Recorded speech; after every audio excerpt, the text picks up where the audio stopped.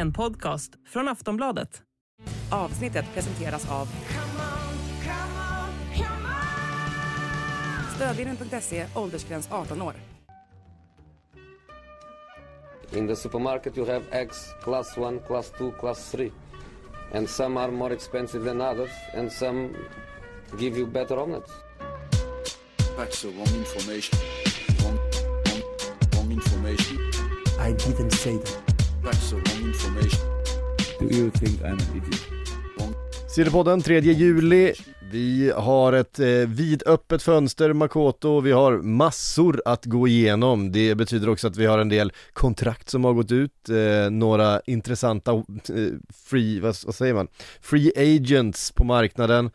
David DeGea, Adama Traoré. Willy Zaha. Ja. Där gick Kamada fortfarande. Det undrar man ju lite om Milan ska lösa det där eller inte, eller vad som pågår. Det ska väl vara så gott som klart har det sagts, men jag har inte sett någonting officiellt än. Nej. Vi ska komma in mer på dem lite senare. Men vi börjar med någonting som blev klart. Det gick rätt snabbt. Vi pratade om det i torsdags. Vi var inne på det och trodde att Liverpool åtminstone skulle lägga någonstans i närheten av vad utköpsklausulen var. Visade sig att Leipzig accepterade inget annat än en full betalning och Liverpool sa okej då. Betalade klausulbeloppet som då var 70 miljoner euro, ungefär 60 miljoner pund, och Dominik Szoboszlai gjorde sin läkarundersökning i helgen och igår presenterades han. Så snabbt kan det gå. Ja, det gick väldigt... Alltså, det kan ju gå ganska fort väl när Liverpool bestämmer sig för saker. De har ju märkt. Det är ju det som har varit grejen. Att, men det är också så här, väldigt mycket av de här ryktena som är runt Liverpool. Det är också, Liverpool är ett jättestort varumärke runt om som är väldigt stor online-närvaro. Så att det är väldigt klickvänligt. Det är väldigt bra sätt att driva trafik på för olika transfer, sådana som oss och liknande runt om i världen. Att slänga in Liverpool i en massa sammanhang. Därför blir det också väldigt mycket skriverier, kanske om saker som inte är speciellt nära. Eller väldigt ofta om saker som inte är speciellt nära. Sen är väl Liverpool en av få klubbar som faktiskt delar transferrykten på sin egen hemsida. Alltså det här flödet de har, det tycker jag är otroligt fascinerande att man gör. Men det är en helt annan grej och diskussion. I Szoboszlais fall så det är ju, de vill ha en offensiv mittfältare, det är väldigt tydligt, någon som har liksom offensiva egenskaper. Det är därför Mason Maount var aktuell, som han pratade om. Nu var väl det en prisbild som man inte var intresserad att betala för honom. Här ser man väl en större potential. Det är väl därför man är redo att betala den här summan för den här spelaren, för att Mount blev ju billigare för verkar det i alla fall bli för United då, att värva. Ja, det som är intressant här är också att men dels då att Red Bull-klubbarna och Liverpool sedan flera år nu har en väldigt nära relation till varandra. Man har en upparbetad kommunikationskanal där vi ser ju men hur många spelare som har kommit från både Salzburg och Leipzig till Liverpool och nu så vi Carvalho gå åt andra hållet. Inte vad han presenterat sen, men Carvalho är klar officiellt. Han är också presenterad för, och det är ju i den här förhandlingen som man har pratat om, man har säkert pratat om allt möjligt om väder och vind och livet och fotboll, och i de här diskussionerna så har då Szoboszlai dykt upp. Han verkade ju själv vi ska ju säga att Newcastle är ju de som har ryktats mest med Szoboszlai och har ju varit där och varit väldigt intresserade under men de senaste månaden egentligen. Så har vi pratat om Szoboszlai till Newcastle. De har väl inte sådär, de har väl väntat lite grann, de har väl inte tyckt att klausulen har varit värd att betala rätt upp och ner, men har ju ändå varit där och inte liksom avskrivit det. När Liverpool kom in så tror jag för spelaren det har ju varit uppenbart att Jürgen Klopp har en viss attraktionskraft, inte minst om du spelat i Tyskland. Alltså så här, han har ett Steven Gerrard-citat tatuerat på armen. Ja, alltså jag tror det är väl där jag får känslan också. Liverpool ringer och säger, hör du, vi har en nummer 8 ledig i truppen. Han har också tagit nummer 8 då, Steves gamla nummer. Och det är klart att den hoppar man ju på liksom. Ja, sen måste de väl fått indikationen från Leipzig att när klausulen går ut så är det inte som att de kommer kunna förhandla någonting billigare, utan snarare att det blir dyrare. Ja. För det var väl en spelare som Leipzig inte hade tänkt att släppa det här sommarfönstret. Jag har ju riktat om dem tidigare, det är ju en väldigt hypad spelare. en av de största ungerska talangerna på väldigt många år, ansågs han ju vara när han slog igenom. Han är 22 år gammal, han är redan lagkapten i landslaget, trots att det finns andra profilstarka spelare i den här generationen. Ja, nej men precis, men han är ju en av de största talangerna man har haft väldigt många år. Sen blir det väldigt spännande att se vilken roll kommer han använda sig i Liverpool. Han är en ganska mångsidig mittfältare, var väl kanske snarare en offensivare ytter och så vidare i yngre dagar, han är 22 fortfarande, men kanske framförallt en offensiv central mittfältare. Kommer vara mycket rörelse på honom och liksom flytande position, tror jag. Det ska bli väldigt spännande att se exakt hur han kommer användas, men tanken gissar jag på är att han ändå ska ha den samma roll som till exempel Maount var tänkt att ha ifall han skulle ha värvats. Och Liverpool är 2 av 3 planerade mittfältare inne då, kan man väl säga. Det här fönstret nu. Kan till och med bli 4. Tror du på att det blir 4? Jag tror att om man lyckas mittfältare. Ja, om man lyckas bli av med Thiago, vilket det kommer en del indikationer på att man tittar på alternativ där. Thiago har 1 år kvar på kontraktet. Han har en väldigt, väldigt hög lön. Skadebenägen, det är inte en spelare som är en del av den här det nya Liverpool, om vi säger så, det nya mittfältet. Tanken var att han skulle vara det. Tanken var att han blev han bara i en säsong i princip, kan man väl säga. En halv kanske. Ja. Inte riktigt passat Liverpool heller. Alltså hans egenskaper som man ju trodde skulle.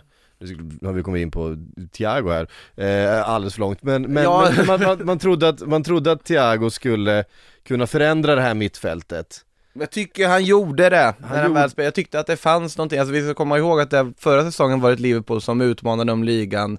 Alltså förra blir det ju nu då. Vann 2 kupper, spelade Champions League-final. Då var Thiago en ganska viktig del av det. Så jag tycker att de lyckades. Problemet var att det här Liverpool 2.0 under Klopp blev väldigt kortvarigt. Och att man nu har nått en 3.0 kanske snarare. Så kan man eller säga. Försöker bygga något sånt. Och då är det ju väldigt mycket nytt som ska in i det. Och då ingår ju liksom Darwin Núñez och Gakpo och de här också i 3.0-kategorin. Absolut. Nej men så är det verkligen. Så att när det pratats, och det har hela tiden varit ganska mycket spekulationer, det skulle komma in faktiskt 4 nya mittfältare. Med tanke på att det har försvunnit 3 mittfältare. Och de behövde en mittfältare. Och vi var en mittfältare kort förra säsongen. Och så försvann det 3 mittfältare. Sen är det inte speciellt många spelminuter som har försvunnit i Keita och Oxlade-Chamberlain, ska säga. Så. Nu ska vi säga så att då är det faktiskt försvunnit, på tal om spelminuter, försvunnit 4 mittfältare också. Får inte glömma bort Artur. Inte glömma bort Artur. Och Carvalho som nu har lånats ut. 5 mittfältare. Så att, jag menar, egentligen så kan man säga att det är 5 mittfältare som har försvunnit, även om det är inte startspelare på något sätt, och spelare som jag i Arturs fall har spelat en kvart på en hel säsong. Men det är ändå en kvart. Det var någon cupmatch, va? Vad sa du? Han spelar ingen Premier League väl? Jag tror han gjorde en kvart. Han gjorde en kvart. Jag tror det. Om det var ligan eller ligacup eller vad det nu var. Stackars Artur. Ja, på tal om skador. Och på tal om Barcelona och framtid och allt möjligt. Det är med fast i hand det dummaste bytet som någonsin gjorts. Ja. Alltså ena klubben tappade Artur som ändå var bra, fick en Pjanic som inte kunde bli av med. De har ju blivit av med dem nu, men det tog ett tag, vi säger så, för utlös summa. Rädda inte upp ekonomin överhuvudtaget egentligen. Den andra klubben, Juventus, de blev utredda för det och fick poängavdrag för att de håller på och liksom trixa med spelarpriser. Vilket bedrövlig trade det var alltså. Ja. Nej, dåligt för alla. Det var fruktansvärt för alla parter. Ja, otroligt. Nej, men för Liverpool, Kefren Thuram är den man det har pratats mest om. Det pratades om Kefren Thuram nästan före, det pratades om liksom före McAllister var klar. Svalnat? Jag tror inte det. Däremot så har ju Newcastle nu insett att vi måste ju värva en mittfältare. Kanske den här Kefren Thuram kan vara något. Han har ju seglat upp nu som alternativet för Newcastle. Vi får väl se vad som händer. Nice är inte jättelätta att förhandla med i det här läget heller. De vill inte sälja Kefren Thuram egentligen. De vill framförallt inte sälja till ett underpris. Prisbilden ligger på typ 40 där. Ja, men prisbilden ligger på typ 40-50. Och det är ju samma sak för Romeo Lavia. Southampton sägs ju inte vilja ha under 50 miljoner pund. Nej, och det är en helt annan prisbild. Ja, det är en högre prisbild. Och för en mindre erfaren, yngre spelare, men han är bara 19 år tror jag, Romeo Lavia.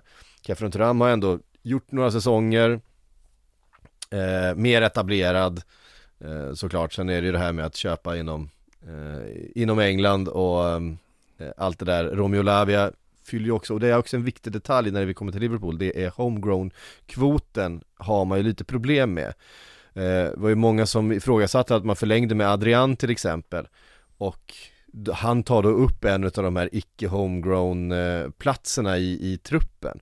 För det är ju så här att... Ja, just det, man är ju i den problematiken nu också, det är sant. Med tanke på att Dominik Szoboszlai kom in, så har man bara en plats kvar på sin icke-homegrown-lista. Det finns bara en icke-homegrown-spelare till att värva. Och... Ja, det är ju abonnerat för Kylian Mbappé för 250 miljoner euro.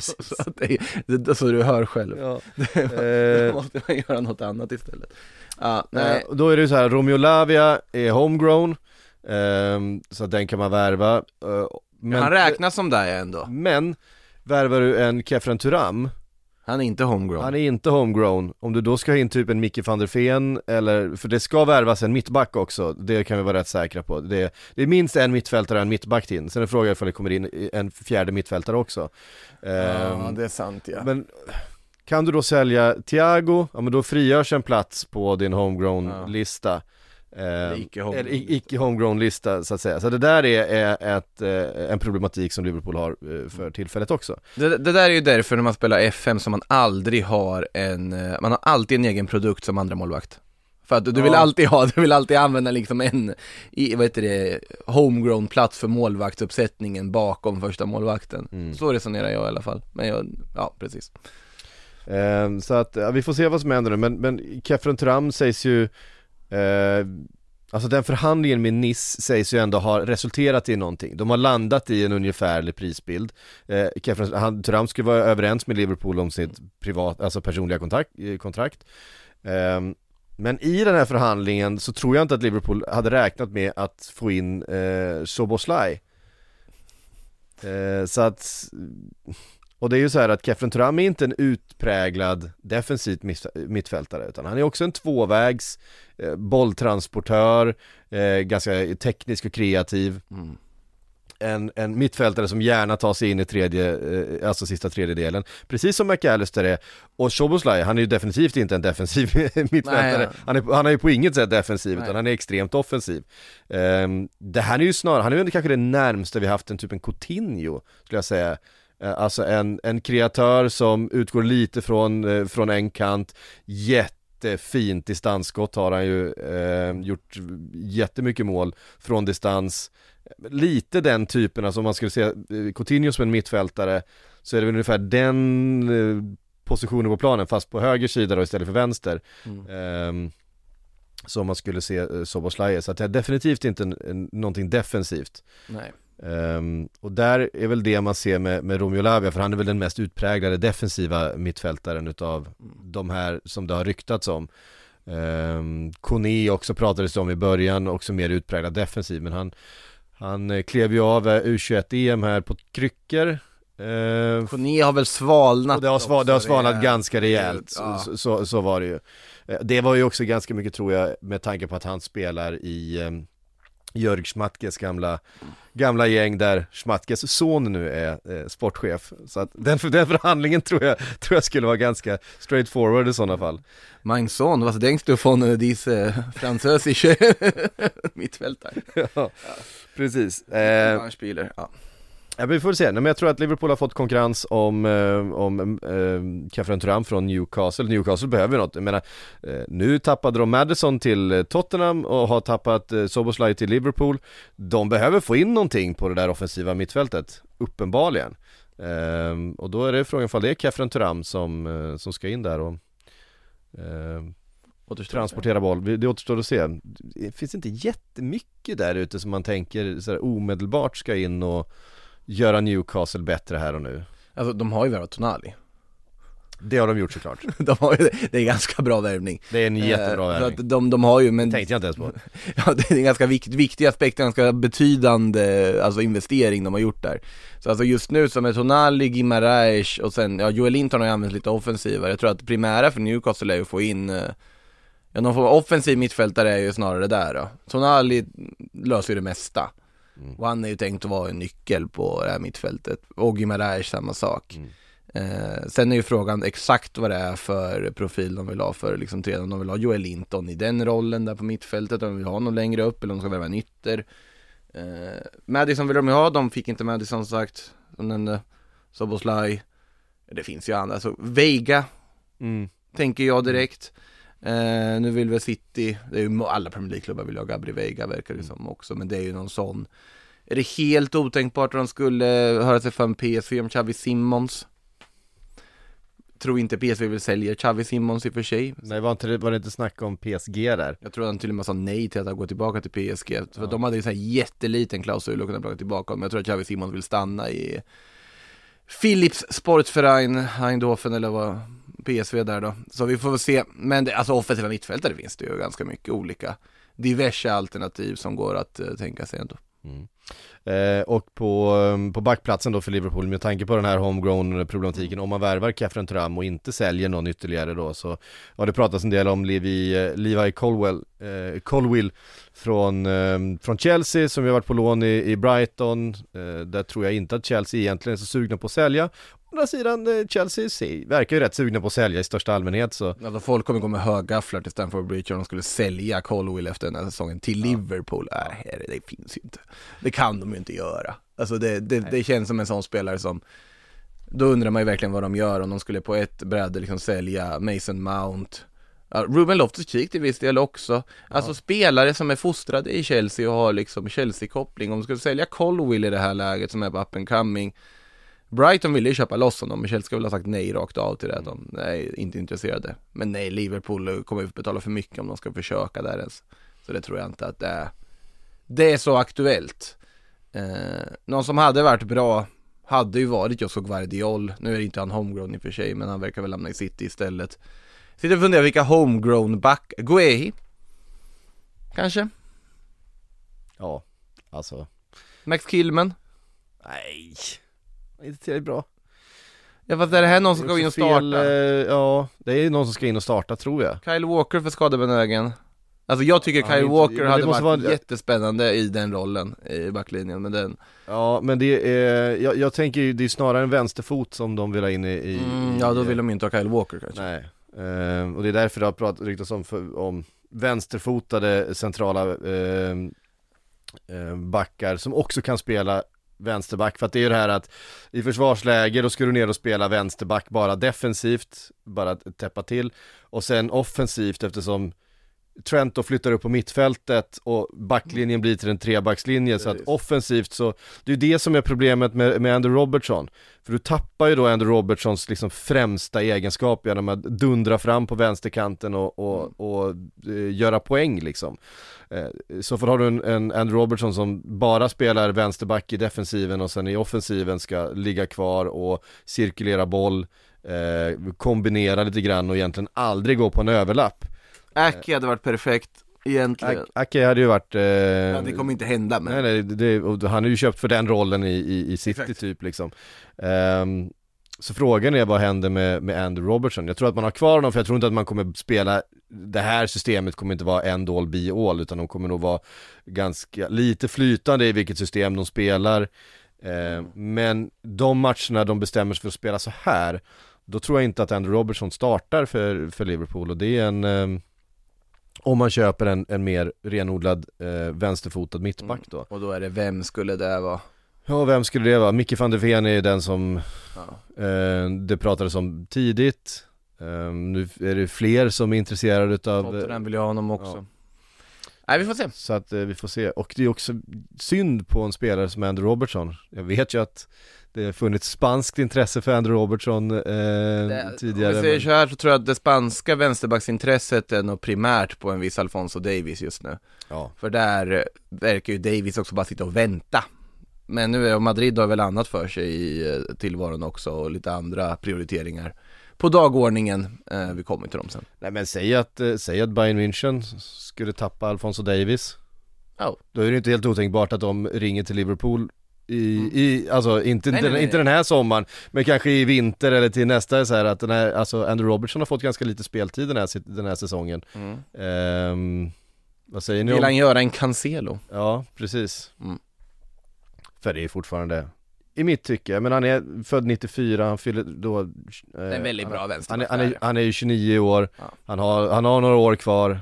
I mitt tycke fortfarande en av världens bästa vänsterbackar. Jag menar, han har flest assist av alla försvarsspelare någonsin i jag tror ju att han kommer att spela och ha sin roll fortfarande den här säsongen. Det. Ja. Och jag tror också att han kan lösa den rollen som det tror jag också, bara att det blir lite färre assist. Men det blir lite färre assist och man tappar lite av hans bästa egenskaper på något sätt. Så är det med det. Nu har vi pratat Liverpool för idag. Och går vidare till Manchester United, som har problem. Det knorras ganska rejält. Det var nya demonstrationer mot Glazers. Man fick stänga klubbshoppen, Manchester United Superstore eller vad den heter, vid Old Trafford. Efter lanseringen av nya tröjan här. Ja. Nej, för fan, all the power till supportrarna. Självfallet. Supportrarna som gör den här sporten. Men om det är någon supporter bara som har anledning att vara besvikna på sina ägare, så är det United-supportrarna. Ja, framförallt nu när de inte ens ska få igenom en försäljning, oavsett vad man tycker om vart den ska och så vidare, så bara fixa någoninte. Ja, men det är därför det är så roligt med folk som är så här FSG out hela tiden, och så sitter Manchester United-supporterna och så ni vet inte hur illa det kan vara. Fast det vet Liverpool-supporterna också. Sen finns det givetvis ännu värre ägare. Om vi tar snabbt flyg ner till Apelsinstaden och Valencia och tittar på Peter Lim och gänget. Nej, men det har varit stökigt, och det är ett ganska utbrett missnöje med mycket som sker i Manchester United just nu. Jag tror att alla dock är ombord med att Mason Maount är en spelare som bör värvas, ska värvas och kommer värvas. Den tror jag alla är rätt så nöjda med. Fin värvning, det verkar som att de är överens. Samtalen har, vad jag har sett i alla fall, fortsatt i en ganska så här maklig och bra takt. Ja, alltså hamra ut de här sista detaljerna. Ja, jag tror att de sista detaljerna är relativt uthamrade. Han ska väl göra medicinsk undersökning idag, måndag. Och de har kommit överens efter det här, och krismöte vet jag inte vad jag kallar det, men de sågs ju igen i alla fall bara för att lösa det här för alla parter. Då lyckas de hitta en lösning och en övergångssumma som passar båda parter. Sen absolut, vissa kan tänka men det är ett överpris för en spelare som liksom har bara ett år kvar på kontraktet. Nej, men du värvar från en direkt konkurrent, och det är en väldigt, väldigt bra fotbollsspelare. Och med liksom inte United tax, men homegrown tax i alla fall. Ja, men så är det ju. Jag menar, dels så värvar du från en konkurrent. Det är en homegrown spelare. Han är också väldigt bra. Alltså. Ja, det är en kanonvärvning för United, självfallet. Det är en väldigt bra. Sen ska det bli väldigt spännande. Det känns som att det är väldigt inne i att börja försöka liksom göra sina mittfält offensivare, det här transferfönstret i allmänhet i England. Man tittar på vad Arsenal har gjort med att man ersätter Xhaka med Havertz och ska låta Declan Rice då sen bara sköta allting själv. I City får väl se, där har man fortfarande sin vanliga tanke, men har väl ändå kört lite på det spåret tidigare med Rodri som ensam. United gör det nu också när man byter ut av Eriksen, absolut en offensiv spelare, men också någon som liksom ligger lite lägre ner i banan. Nu tar man in Mason Maount i den rollen istället, för det är väl gissningsvis där han ska användas. Och då har du ju Maount och Bruno Fernandes med Casemiro som stödhjälp. Liksom. Ja, men det är ju definitivt, jag menar Christian Eriksen är också en spelare som kanske inte ska vara automatiskt startspelare i alla lägen. Jag kan också se en situation där man spelar ett tremanna mittfält, vilket ju är Ten Hags liksom föredragna system, att spela en 4-3-3. Och jag menar, Casemiro med Bruno Fernandes och Mason Mount framför, det är ett väldigt, väldigt bra mittfält. Det man ska komma ihåg med Mason Mount är ju att han har en poängfot, likt, alltså kanske inte riktigt på Bruno Fernandes nivå, men inte långt bakom. Men det är en otroligt spelintelligent mittfältare. Han är så bra på att göra spelare runt omkring sig bättre, att förstå hur han ska röra sig på planen. Han löper otroligt mycket, men smart och osjälvisk, och precis det Manchester United behöver ha in där. För jag menar, Bruno Fernandes högsta nivå vet vi är enormt hög, då är han en av de bästa mittfältarna i hela ligan. Med rätt spelare, en yngre spelare än Christian Eriksen, alltså kanske lite mer energi. Alltså tror jag att den kombinationen har potential att bli riktigt, riktigt bra. Jag tycker det är väldigt, väldigt bra värvning. Det som behövs är en riktig striker framför dem, för man ser gärna Rashford kanske på alltså till vänster i den där anfallslinjen. Det finns alternativ till höger, om det är Anthony, vi får se med Jadon Sancho om han blir kvar, och sådär. Och sen en Osimhen, fast det lär väl inte vara Osimhen, utan det pratas väl mest om vad heter han? Höjlund. Ja, precis, dansken där för mycket pengar. Ja, fast första budet som rapporterades ska väl ha nekat ganska fort, och det kommer ju inte räcka. Jag är ju skeptisk. Absolut, Höjlund är jättespännande och lovande, men jag är otroligt skeptisk om han har inte riktigt gjort något än, känner jag. Nej, det är det jag inte känner. Jag tycker inte han har den höjden än.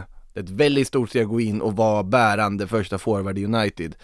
Och här tycker jag att du ska inte snåla på det egentligen. Här vill du ha beprövad kvalitet rakt in. De har testat den här, inom citationstecken, smarta ekonomiska lösningen, typ Wout Weghorst. Det vart inget bra. Här vill du kanske ha någonting som är mycket mer etablerat på ett annat sätt. Sen är det svårt att veta exakt vem det skulle vara.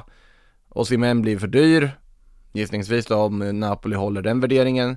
Harry Kane hade ju varit den perfekta lösningen egentligen, men jag tror Tottenham vill väl inte sälja dit, och Kane verkar ju vara inställd på FC Bayern. Vad har vi kvar då? Gonzalo Ramos tycker jag har visat mer egentligen och liksom levererat. Sen tycker jag inte helt 100% övertygad även om Gonzalo Ramos. Men det är väl för att min kravbild på vem United ska värva in ska verkligen vara liksom absolut högsta hyllan av forward. Om de ska ha in en nia som verkligen gör dem bättre och gör dem till en titelutmanare igen. Sen absolut, om du värvar en spelare som Ramos eller Höjlund, så kan ju de bli väldigt, väldigt bra på sikt givetvis. Men Sen är det ju så här att i den situationen som Manchester United befinner sig då, med ett potentiellt ägarbyte, med de här förhandlingarna, så är det en väldigt begränsad budget som man den här sommaren jobbar med. De har ju ändå Champions League också. Ja. Det borde finnas ändå ganska bra resurser. De var ju redo att försöka värva Kim Min-jae. Det blir ju inget av det. Ska de ha en mittback då eller inte? Eller håller de där de har? United har ju snarare haft problem. De har inte kunnat bli av med spelare som andra klubbar har blivit. Det är det också. De velar på David DeGea som nu är på någon diffus free agent situation. Nu ska de väl ha in Onana. De verkar vilja ha Onana. Det verkar väl ändå vara ganska tydligt, och den tror jag väl att det kanske löser sig på ett eller annat sätt förr eller senare. Men det är också en rejäl investering. Och Maount, Onana, då är vi uppe över miljarden. Bara på det. Ja, det är vi ju, definitivt. Och man behöver ha in en striker, skulle jag säga. Det är ganska... Jag tycker det är absolut måste att få in. Och sen är ju frågan, har de 1,5, 1,6, 1,7 miljarder att lägga på Victor Osimhen? Tror inte de har. Det känns... Vill de lägga det på Victor Osimhen? Det är också det som är frågan. Men går det att förhandla ner den siffran? Det är väl det som det är 1,8. Nu räknade jag med ner förhandlingen. Ja, men går du att få Victor Osimhen för 1 miljard? Nej, då ska han ju börja träningsvägra typ. Och det tror inte jag han gör.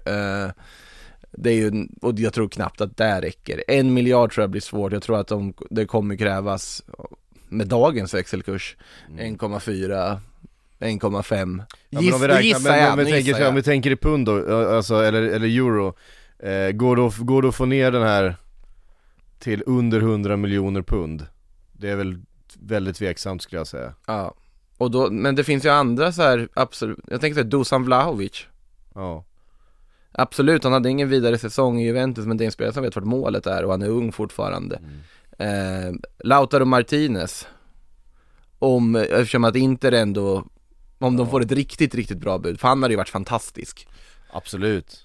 Nu tycker väl inte Tammy Abraham är ju skadad, det är väl inte aktuellt kanske. Nej. Vad finns det mer? Det finns ju som sagt forwards ändå. Sen är det ju så här att men det absolut, det är Manchester United och då finns det inte så många forwards. Nej, men det är ju precis så. Men det är därför man är tveksam på Höjlund till exempel. Sitter och försöker fundera för så gott jag kan här just nu på vilka anfallare har vi som skulle ändå kunna gå in och göra dem. Ja, men det är så här, vi har pratat en del om Jonathan David till exempel, eller Jonathan David. Ja. Alltså någon som faktiskt hade varit ändå rågsett. Om de inte har så mycket pengar att lägga. Om det är sånt läge att de faktiskt kommer gå för någon nytt alternativ längre fram i tiden om 1 år eller 2. Alvaro Morata är inte helt dumt. Nej, men jag kan inte, du kan inte slänga in Morata här. Jo, jag kan slänga Morata. Vägrar. Jag kan slänga in Morata här. Han är trots allt spansk landslagskapten och med rätt material runt sig. Han kommer väl göra sina mål. Alltså på något sätt så kan jag, om det är så att de inte har så mycket pengar att spendera på en forward. Det är ju det. Om de skulle ha mer, alltså absolut, Höjlund är ju ett klart bättre alternativ än Morata på sikt, men jag tycker inte Höjlund har, om Morata har visat någonting så är det att han har ju rutin. Han har target-egenskaperna, han borde vara ganska bra. Men grej med Morata är att han borde vara ganska bra, men vi vet ju precis hur begränsad och hur bra han är, och jag tycker inte att det är också en spelare som kommer kräva väldigt hög lön. Morata? Ja, det tror jag. Nej. Det kostar ju typ 10 miljoner euro eller någonting och värvar, det är ingenting. Han tror inte jag kommer kräva så hög lön, det är svårt att se. Han kommer bara vara glad att få det dit. Det är dags att ringa Choupo-Motings agent. Det är det. Där har vi också något. Nej, men jag säger Jonathan David. Ja, det hade varit något. Det hade varit väldigt rimligt på ett sätt, men samtidigt så här. Han vet vart målet står. Han är central forward. Ja. Även att han har såklart inte spelat på den här nivån. Han har spelat i Lille. Ja, man har ändå gjort ganska mycket mål. Jag hade ju egentligen försökt, i det här läget av fönstret så hade jag, om jag var United, ändå försökt konkurrera med Bayern på Harry Kane på allvar. När det börjar prata om prislappar, då ska United erbjuda det. Bam, här. Och se vad Kane säger. Och se vad Tottenham sätter sig i för sits. Då får de säga rakt, vi vill inte sälja till er. Nej, precis. Eller något. Men det kan ju mycket väl vara så att det har gjorts. Ja, så kan det också vara, inför sig. Vi kan inte se allting nu eftersom att Elon Musk har begränsat vad antal tweets vi kan se. Nej, precis. Vi kan väl bara segwaya in på Tottenham då, som verkar överens med Solomon. Ja, han verkar vara free transfer. Precis, från Shakhtar, gjorde ju det väldigt fint i Fulham. Han var på lån, var ett läge man kunde värva. Tottenham plockar in rakt av en ersättare till Danjuma i det här läget.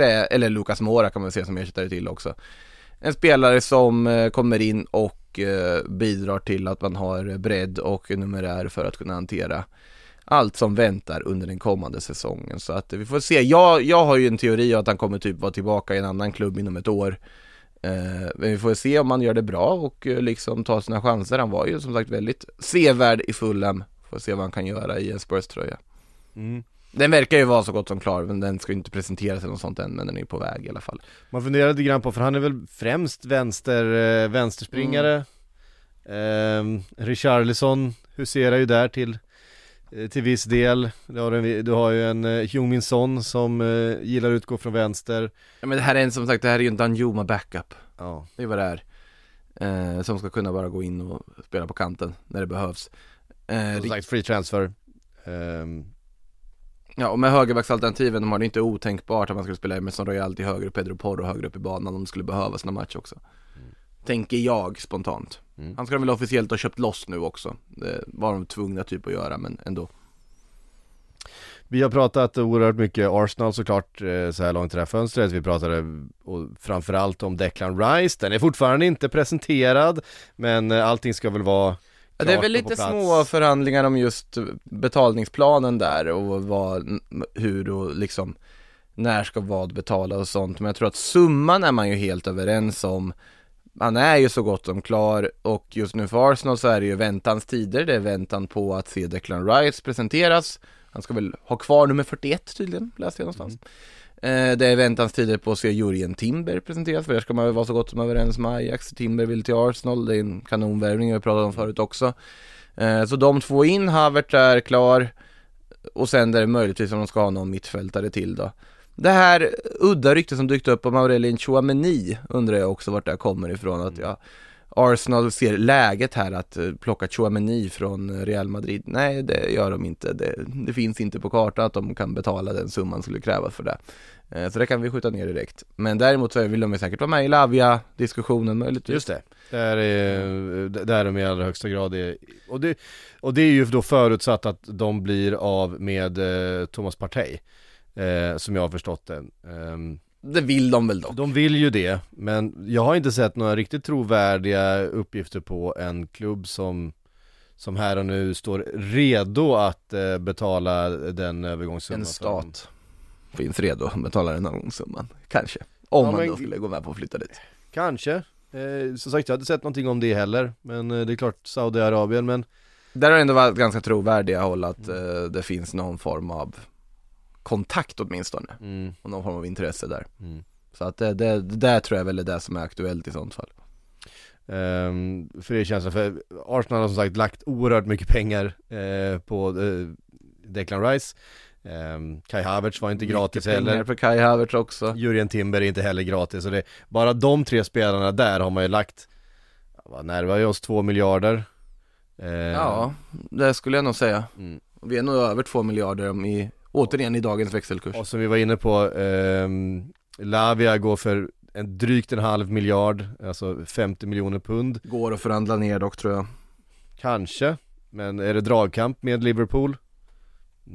Vi får se. Liverpool vill inte betala så mycket, tror jag. Det tror inte jag heller. Alltså det är dragkamp med en ganska snål förhandlare på andra sidan. Och sen kommer ju City in och tar honom ändå. Ja, så glider Manchester City in. Ja, de är också där och är intresserade, så är det ju. Fast de har väl någon form av klausul och köpa loss honom tillbaka. Man var ju där för ett år sedan ändå. Så den ligger väl på blygsammare summa än det som Southampton vill ha. Ja, men jag har inte sett så mycket om den där klausulen, om jag ska vara riktigt ärlig. Såklart mycket är ju uppgifter, men där tror jag väl att City har någon form av lösning, så att det... Nej, vi får väl se, men jag vet inte hur intresserade City är. Då hade de väl gjort någonting redan. Alltså, det känns väl som Gabriel Veiga snarare i sånt fall. Gabriel Veiga är väl den de tittar främst på just nu. Och så får vi se om man kan få Bernardo kvar eller inte, eller om han går. Det var ju ett helt okej anbud han verkar ha fått från Saudiarabiskt håll i alla fall. Ja. Nej, men det är och för Manchester City så handlar det om att lösa Guardiol nu. Ja, det kommer ju vara en betydande investering de gör där, och den, alltså, kanonvärvning verkligen. Det är ju 100 miljoner pund där. 100 otroligt väl investerade miljoner pund också, för det där är en ypperlig back och ung fortfarande, och sett till att City spelar, jag tycker den är en av sommarens klart bästa värvningar om City får igenom den. Aston Villa pratade lite grann om, de är ambitiösa. Pau Torres väntas han ska vara klar. Ja, dyka upp i Birmingham för en läkarundersökning under veckan. Han har gift sig i helgen, så jag. Så att han är väl på någon slags kort honeymoon, så är det väl iväg till dit alla åker på honeymoon, Birmingham. Fan, det är verkligen Englands värsta stad. Den är bara jättestor och saknar all form av charm. Nagoya, Japans motsvarighet som bara fabriker. Nej, men vad heter det?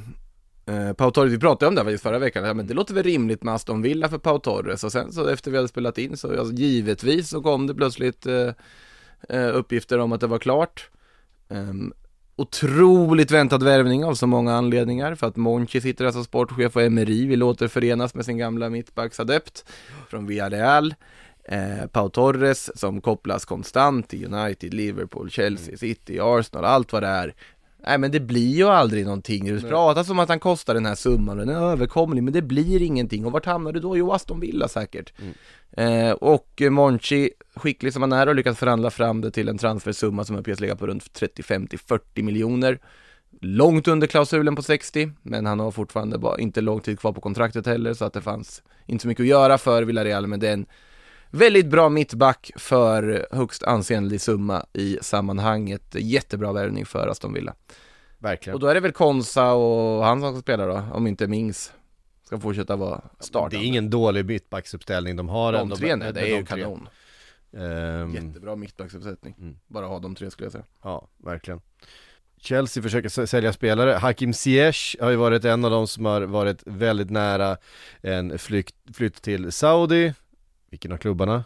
Jag kan aldrig reda ut det.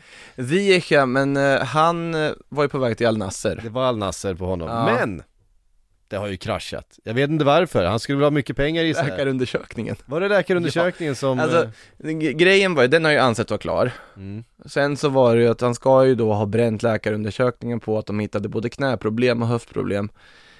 Sen var det något annat, att det var liksom alla möjliga krångligheter som gjorde att affären kraschade. Och nu är ju frågan, vad gör Chelsea med Hakim Ziyech? Det är en väldigt bra fråga.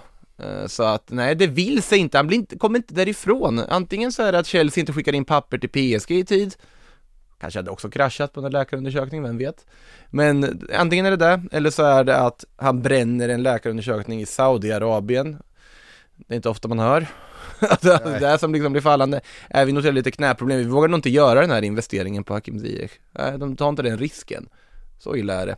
Ja, då är det illa. Ja, och sen har också Al Nassr varit föremål. Jag vet inte ens vilken den sista turen är i fallet Marcelo Brozovic. Det ska jag medge, för att det har varit så mycket turer hit och dit i den historien. Först så hade han ju försökt undvika saudiska delegationer och hade förhandsöverenskommelse med Barca. Insåg ganska fort att vänta lite nu, Barcelona kommer ju inte kunna erbjuda mig någonting på en vecka. De måste sälja 3 spelare för att göra det. För att också kunna betala Inter en transfersumma. Nej, det är ju kört. Men okej då, jag tar väl Al Nassr erbjudandet. För att de också gick med på att höja hans lön som han ville. Så han får en superlön, får 1 miljard över 3 säsonger i Al Nassr, och de var överens om en transfersumma på 23 miljoner euro. Fine. Efter det, när de är överens, då vill Al Nassr tillbaka till förhandlingsbordet med Inter. Nej, vi vill inte betala 23 mer. Vi tar 13 plus 2. Inter blir helt rasande. Och de verkar ha hittat någon form av kompromiss på 18. Jag tror att den är klar nu, men jag litar ju inte på det. Med 5 öre. Brozovic har ju agerat otroligt smart hela läget i alla fall. Han fick ju mycket mer betalt från Al Nassr. Han tänkte väl också, om jag ska bara ge upp karriären och casha in, då kan jag göra det på riktigt. Ja, men alltså verkligen. Och kan inte hålla på och snåla om jag ska dit liksom. Då. Ja, men alltså, då räknar vi med att Ziyech helt enkelt blir kvar i Chelsea. För jag menar, har man bränt en läkarundersökning, då är det ingen som kommer vilja betala några stora pengar. Alltså inte ens, om Saudi tycker att det är en för riskabel investering, då kommer ingen annan tycka att det är en det är ju om man skulle se, vad vet jag, nej men verkligen ett sämre lag, alltså en mindre klubb, se möjligheten att få en kvalitetsspelare de normalt sett inte skulle kunna värva, om det kommer alltså om de kan få ett reapris. Det är här... och sen hålla tummarna för att kroppen håller. Men Ziyech har ju varit väldigt skadebenägen. Det är här man önskar att Manuel Lindberg fortfarande varit i AIK. Han har ju dragit samtalet. Han har dragit samtalet. Nej, men AIK som också fick en ny tränare igår. Ja, Henning Berg. Hastigt och lustigt. Henning Berg av alla gamla brunkare. Ja. Tidigare Manchester United. Så kan det gå. Nej, vi får Ziyech, alltså någonting måste han ju lösa, stackaren, på något sätt, för allas bästa. Sen är det, vi får väl se hur. Men det kanske är typ tillbaks till Holland. Ja. Typ något sånt. På en mindre förmånlig deal än vad han hade fått på Gulfen. I Gulfen, ja. Vi får se. Det är ju andra Chelsea-yttrar som är på väg bort i alla fall samtidigt också, ska jag säga. Christian Pulisic. LeBron. LeBron. Vi var inne på det, att Milan var där och hörde sig för, la ett skambud som Chelsea inte var intresserad av överhuvudtaget, och nu är det Lyon som är nära att värva amerikanen. Lyon som går in och kapar med ett klart mer attraktivt bud till Chelsea. Och Chelsea, de vill ju bara få in massa transfersummor för att kunna lägga allt på Moises Caicedo sen, så att de är nog nöjda. Sen om Pulisic hellre vill gå till Lyon, det ska låta vara osagt. Tycker jag Milan hade nog kunnat göra ganska bra i, tror jag. Men det verkar snarare bli då Lyon, för Milan vill inte betala de summor. Det tycker jag Milan resonerar rätt i egentligen, att man ska inte erbjuda så mycket egentligen. Han har inte visat så mycket Pulisic de senaste åren. Var det mycket snack om Pulisic och Newcastle tidigare, men det har ju också helt svalnat. Vi får väl se vad det blir, men någonstans kan ni flytta i alla fall och Chelsea lär ju få någon form av transfersumma för det. Milan har väl lite andra saker i free agent-poolen att titta på annars. Adama Traoré. Just det, som vi också nämnde i samband med det då, för en vecka. Precis. Du sitter ju hoppas på Adama Traoré och jag väntar på att Daichi Kamada ska dyka upp där i. Precis, men vi är båda två. Men här är det ju ett läge också annars för typ till exempel Tottenham och ge sig in. Daichi Kamada och Tottenham har redan dragit upp någon gång. Jag fick ju direkt var det någon som kommenterade här på att men har du slutat föreslå japaner till Tottenham? Jag trodde inte det var någon som uppskattade det där programsegmentet. Men det finns ju bara ett begränsat antal japaner. Men kanske Takefusa Kubo då. Hade ju varit roligt. Han tackar ju nej till saudiarabiska pengarna. Du såg det budet. Ja. Han fick ju ett bud från Al Hilal med total lön på typ 160 miljoner euro. Han är ju fortfarande väldigt ung också och det är ju det, och de skulle ju betala klausulen då till Real Sociedad. Real Madrid hade fått in 30 miljoner euro i vidareförsäljning. Hur bra är han nu för tiden? Han var väldigt bra i Real Sociedad. Han har hittat rätt och fått förtroende och fått en tränare som faktiskt. För jag menar, det här var ju nästa Messi ju. I alla fall om man lyssnade på Makoto. Ja, men det var den japanska anno 2020. Ja, det var den japanska Messi skulle det bli, och han har ju samma stuka också. Sen, ja, han är ju väldigt lik i spelstilen. Ja, sen har han ju fått, det har varit lite fel klubbval på honom också. Det har ju det, och sen har han väl inte så här, Unai Emery och han var ju århundradets krock. Det gick inte.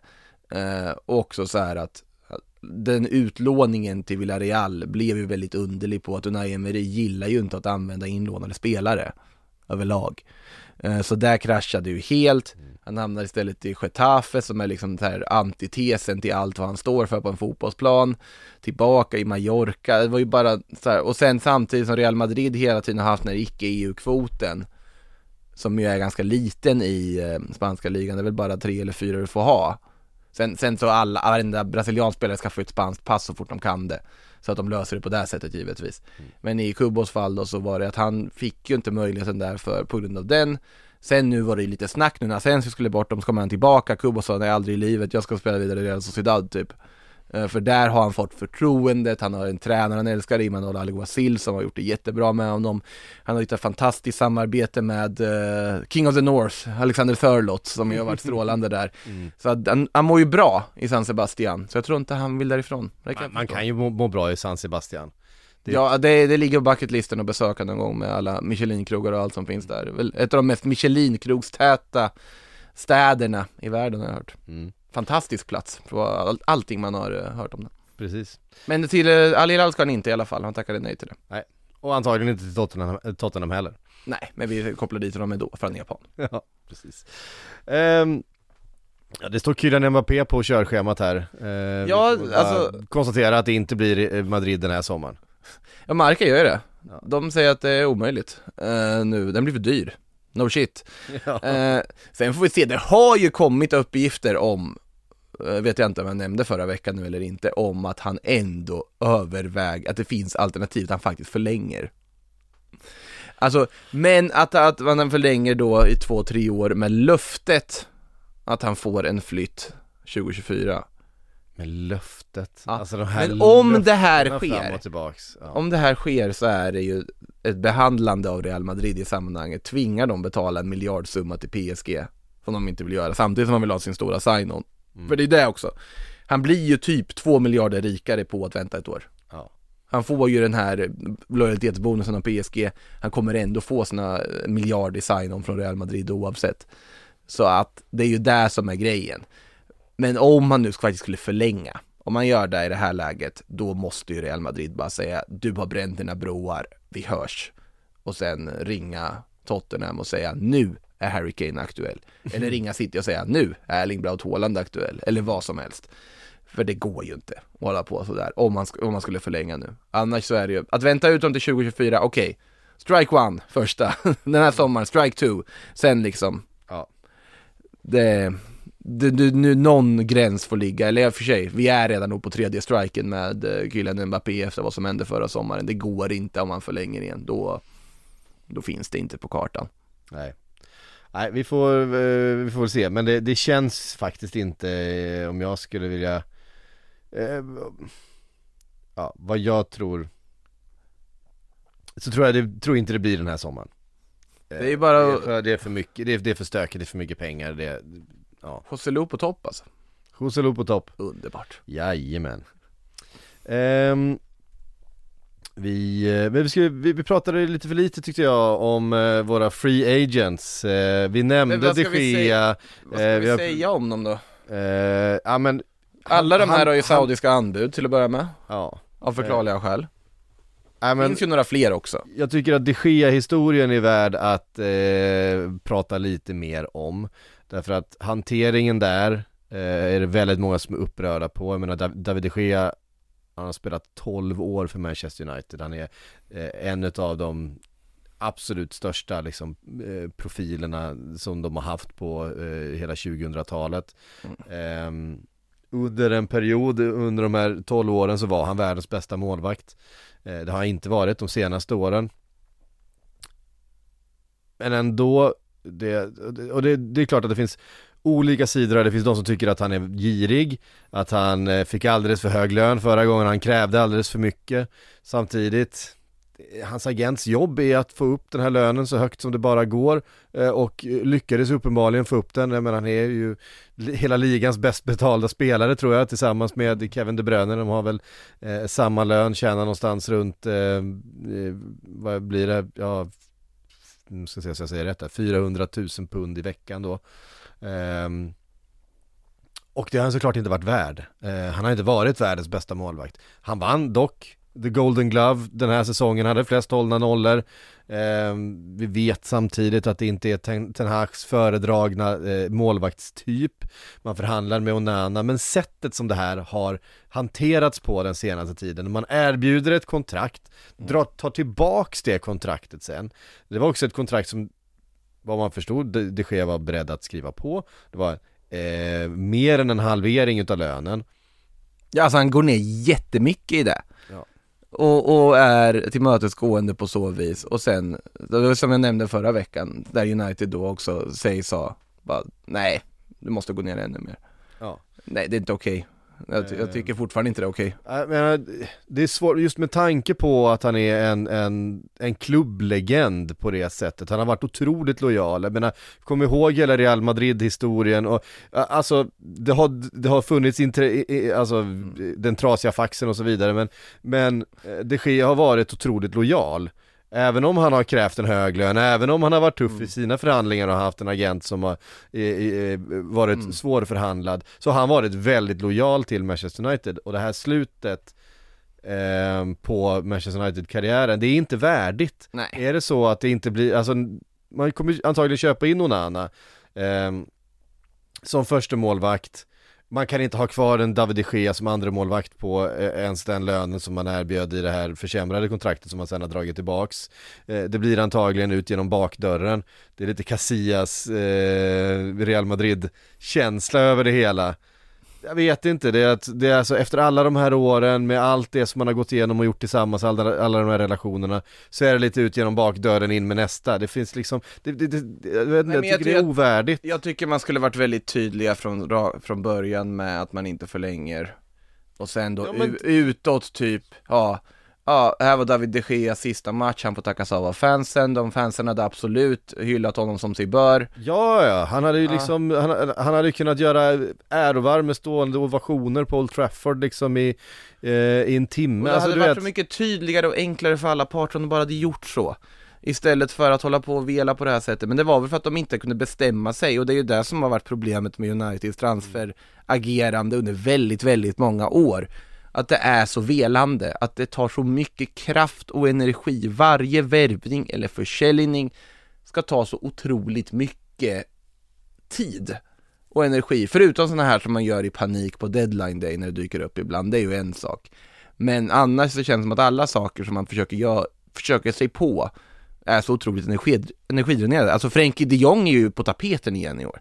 Det pratas om att Barcelona kan vara tvungna att sälja honom. Det kommer inte hända. Vi kommer inte lägga lika mycket kraft på den soppan den här sommaren, det kan jag lova. Men alltså så här, de vill inte in i de här långdragna grejerna, och de enda gångerna de kommer ur det är när de betalar överpriser och bara gör det i panik. Casemiro typ, nu var ju det värt varenda krona, så det är ju bra han varit, men Jag vet inte, det blir så omständigt allting. Och även när de ska sälja spelare. Varför har det inte blivit något tydligt när några bud på Harry Maguire? Varför har de inte fått någonting med Scott McTominay? Är det aktuellt något Fred flyttar? Är det en spelare man vill bli av med? Hur har de tänkt med? Den delen är väldigt... Det måste de få ordning på. Jag tycker de blir bättre, ja.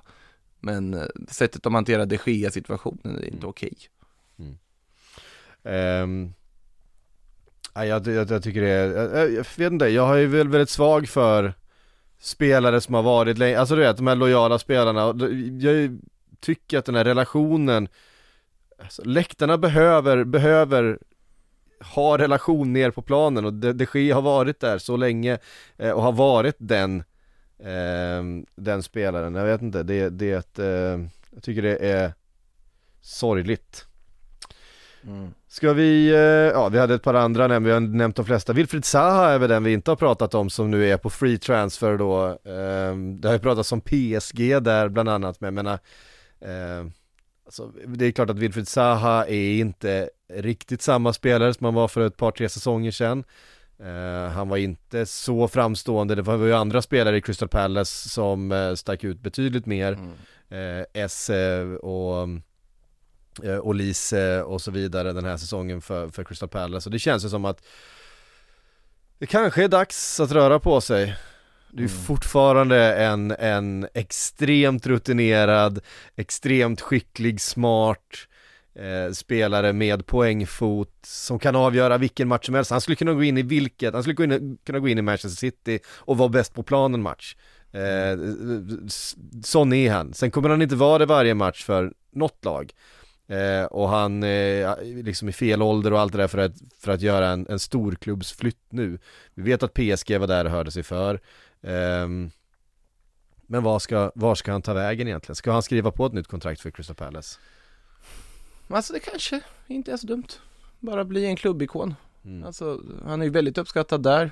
Han har gjort mycket. Han verkar ju sugen på flytten i alla fall. Ja, det förstår jag. Han har varit där väldigt länge. Men han har ju blivit kvar. Och jag tycker väl att det där är en sån spelare som på riktigt inte riktigt håller för de bästa, men nej. Jag vet, han har kopplat jättemånga somrar till så här Arsenal under sina bästa år, om vi går tillbaks 4, 5, 6 år, då hade han kunnat gå in i vilket lag som helst. Slutar det inte med Saudiarabien då för honom? Det har ju varit, han var en av de tidigaste som började få anbud därifrån, innan den, liksom, i den här sommaren där de har satsat så mycket pengar. Jag tror att det är där vi kommer hamna. Att han hamnar spelar med Cristiano Ronaldo i Al Nassr eller något i den stilen. Jag gissar på att det är där det kommer sluta. Men eller så gör han en hel omvändning och drar till MLS. Det är ju för sig, ska vi också nämna att det verkar som att Messi är på väg att få lite mer sällskap. Busquets är ju klar, presenterad. Just det. Jordi Alba verkar också följa. Givetvis. Jävla gäng. Ja, men också den fjärde komponenten. Gäng röv. Fjärde komponenten, akta det nu. Ja. Kan du gissa? Nej. Spanjor också. Inte Barcelona. Ramos? Ja. Sergio Ramos in i det där också. Okej, röv med stort R nu då. Alba och Ramos och Busquets och Messi.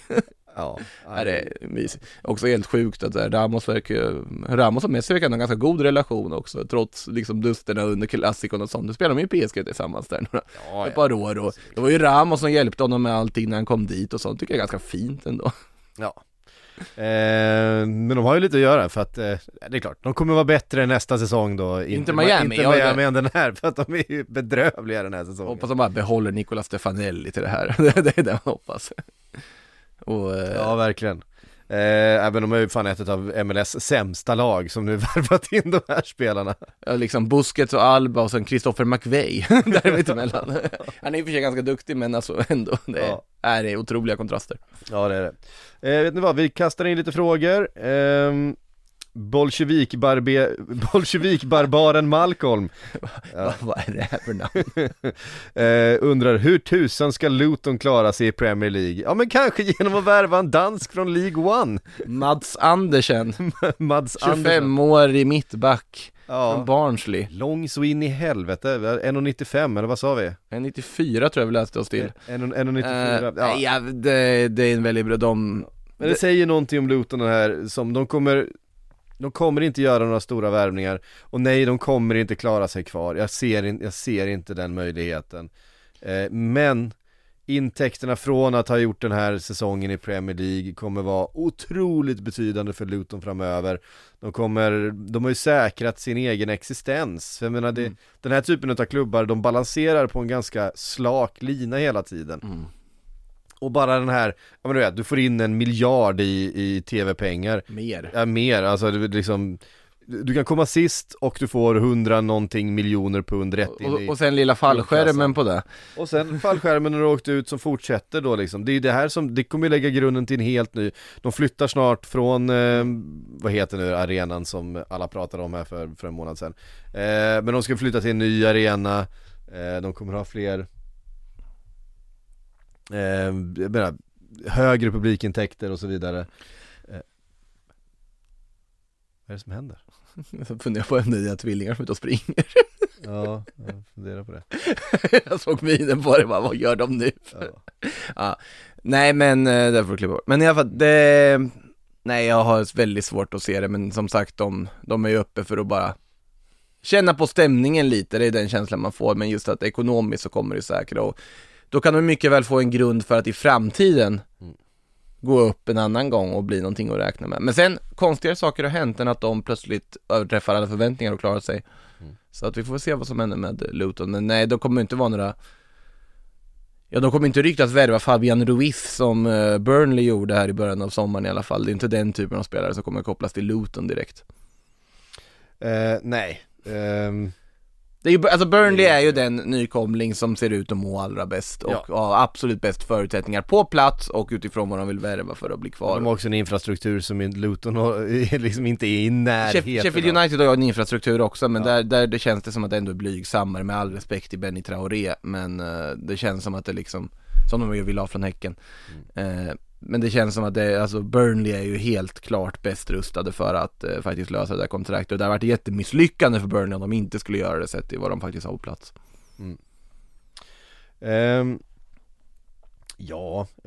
Vi fick den här frågan från Andreas. Berätta kort om FFP och hur det funkar. Det kan ju vara svårt, alltså ibland du säger men de spenderar miljarder och miljarder och det var så här, hur funkar det med FFP? Det är ju det är ganska tekniskt och det är liksom det finns en massa olika parametrar för oss, men rent generellt så kan man väl säga så här att du får inte göra av med fler klubbar eller med mer pengar än vad du tjänar. Men du kan slå ihop det är liksom under en flerårsperiod. Så att under de här 3 åren, tror jag det är, så ska du ha haft lika höga intäkter som du har haft utgifter. Och då framförallt i övergångssummor räknat. Men det gäller ju löner och så vidare också, och då ska vi komma ihåg att intäkter kan ju se ut på olika sätt i och med att du skriver ju av övergångar över vissa antal år och så vidare, så att en försäljning ger ju alltid mycket mer, för då kommer pengarna rakt in. Försäljning kan du räkna som alla pengar in på en gång, även om det inte kommer på en gång så kan du räkna det som att alla bokförare som det bokförare som intäkt på en säsong, medan ett köp kan du då lägga på hela kontraktslängden. Klassiska exemplet, som om ett byggföretag köper en grävskopa, så skriver de av den över antalet år som grävskopan väntas funka och hålla innan de behöver köpa en ny. Och i det här fallet så räknar de med fotbollsspelare på. Och här är ju då en ändring som verkar vara föreslagen, för att Chelsea har ju gått runt det här på att skriva av sina övergångar på typ 8-9 år, för att de skriver 8-9 års kontrakt. Men där finns ju en regelförslag nu att det kommer ändras för att stoppa det där, på att du kan skriva långa kontrakt, men du kan max räkna av en övergång bokföringsmässigt på 5 år. Och jag tycker det är ganska rimligt förslag att göra.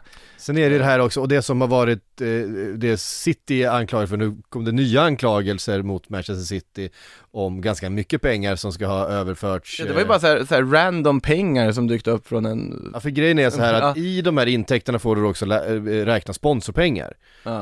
Och då är det så här, då måste det vara ett företag, du kan inte då hitta på ett företag om du är en katarisk, säg att du är katariska staten, bara helt random exempel. I det här fallet i och för sig UAE, men i det här fallet Förenade Arabemiraten. Jag tänkte vi skulle ta bara ett helt annat exempel. Om du är en stat som vill skyffla in massa pengar i fotbollsföreningen. Du kan inte bara plocka fram plånboken och säga här, ta hur mycket ni vill ha. Här är intäkter för er. Det är för så får man inte göra. Och du får heller inte då hitta på ett företag, ett flygbolag eller någonting som då är din stora sponsor och säga att vi betalar minsann 3 miljarder för den här tröjsponsorn som då skulle kunna vara värd 500 miljoner. För det är ju ett sätt då att ska man säga, tvätta de här pengarna till. Du kan ju typ göra det också. Du kan typ göra det och det görs ju så in i helvete hela tiden. Newcastle fick en ny sponsor nyligen. Precis. Jag menar, och det här är ju det främsta sättet som då jätterika ägare kan skyffla in extra pengar i klubbarna. Jag menar, Manchester City har en av de högsta intäkterna i hela världen sett till totala intäkter. Manchester City är inte laget som har högst intäkter i världen, men de är inte i närheten av de fanbaserna som Real Madrid eller Manchester United eller Liverpool eller Barcelona. Alltså, de tjänar så otroligt mycket mer pengar än vad Manchester City gör på tröjförsäljningar, övriga sponsorer, affärsavtal runt om i världen, men Manchester City tjänar ändå mer pengar än de på sina sponsoravtal. Så förstå då om United faktiskt skulle få katariskt ägande också. Så är det. Men ungefär så fungerar FFP i alla fall. Eller fungerar. Halvfungerar. Det reglerar ju framförallt klubbar som inte har så rika ägare och reglerar inte riktigt dem som det är tänkt att reglera. Framförallt reglerar det nya ägare, till exempel som Saudi i Newcastle, för de har inte hunnit få upp den här infrastrukturen än genom att skyffla in pengar. För det kräver ju liksom en långsiktig planering för att bygga upp liksom hela verksamheten till att bli den här jätteföreningen som då kan generera massa pengar från massa olika håll. Och det som var den senaste anklagelsen här, det rörde runt 400 miljoner kronor, alltså 40 miljoner euro, någonting som ska ha liksom förts över via någon sponsor genom någon mystisk person, och det här verkar ju vara ett rent sätt att bara skyffla in mer pengar i Manchester Citys lagkassa på ett sätt som inte är tillåtet. Och det läggs då till de här övriga 115 punkterna som man har hittat där. Så 116 punkter nu? Ja, jag tror det är 116 punkter nu. Ja, jag vet inte ifall det var flera punkter i det här. Eller? Lord Panic har att göra, men han får ju också... Han får också bra betalt. Precis. Lika mycket som Erling väl? Tror jag för mig till och med. Det är något sånt. Ja, det är helt sjukt. Wout undrar, vem kommer köpa Pavard? Ja, för han ska ju fortfarande säljas enligt tysk media och enligt Christian Falk bland annat då på Bild, som ju vill profilera sig som en Fabrizio Romano med Bundesliga brukar koll. Han har ju sagt att Liverpool fortfarande är högaktuellt för Pavard, även om klubben där har sagt att det absolut inte blir, det finns inte på kartan. Däremot så är det väl en vänsterfotad mittback man egentligen är ute efter i Liverpool, och det är han ju inte. Han är ju mer en högerback / mittback. Det är ju det som gör att om Pavard var på andra kanten hade han nog varit mycket mer aktuell för Liverpool. Men sen, ja, vilka... Alltså PSG ska väl ha gjort klart med Lucas Hernandez mer eller mindre. De kommer inte vara Pavard också. United är ju det jag tänker lite, om de skulle kunna få för sig om de vill ha ett annat form av alternativ till backlinjen. Tottenham borde vara där, kan jag tycka. Hade passat ganska bra där också. Jag vet inte om Pavard är intresserad av Tottenham, men oavsett så är det en klubb som hade kunnat vara passande för honom. Vi får se, Barcelona kommer väl säkert ge sig in i mixen sen också förr eller senare, med pengar de inte har. Men de är ju upptagna med att försöka locka Arda Güler. Det är väl där de Deco håller på med. Han har ju fått fria tyglar och göra lite vad han vill nu i sin nya sportchefsroll tillsammans med Alemany. Så Deco ska ju ha varit nere och försöka locka Güler, och sen så är det ju att de väntar in Vitor Roque i Barca också. De har väl inte råd med så mycket mer än så, tror jag. För annars måste de ju sälja spelare, och de får ju inga sålda för inga vill därifrån. Kan jag nämna en rolig detalj att Ferran Torres fick ju frågan där, han vill ju vara kvar i Barcelona. Och han sa ju att nu har han ju lämnat telefonen på flygplansläge, så de får inte tag i honom om de vill sälja honom heller. Så att, vi får se vad som händer. De måste bli av med spelare, men det är ingen som vill gå. Så att... Nej, exakt. Hörde ni, det var allt vi hann den här måndagen. Sillypodden är tillbaka på torsdag igen. Ni vet hur det funkar. Det är i öppna avsnitt på måndagar. På torsdagar så är det för er med Plus eller Podmi. Så vill man hänga med då och få allting under hela sommaren, så in och skaffa Plus eller ett Podmi premiumkonto, så hörs vi 2 gånger i veckan. Så funkar det den här sommaren. Får ni ju listor och allt möjligt annat också i plus. Får ni massa grejer. Kan vi säga att vi kommer ju sända, bland annat om du har plus så får du ju otroligt mycket efter försäsongsfotboll. Just det. Från USA också bland annat ett El Clasico, ännu ett i USA då, mellan Real Madrid och Barcelona. Bland annat, så det är lite United och lite Arsenal och annat också då på agendan, så att det får ni ju. Så försäsongsmatcher, ni får silverpodd, ni får analyser, ni får allt annat som man också det är mycket sånt där som man, fan, nu skulle man haft plus. Ja, ni ser. Det är värt det. Från oss här idag säger vi dock på återhörande.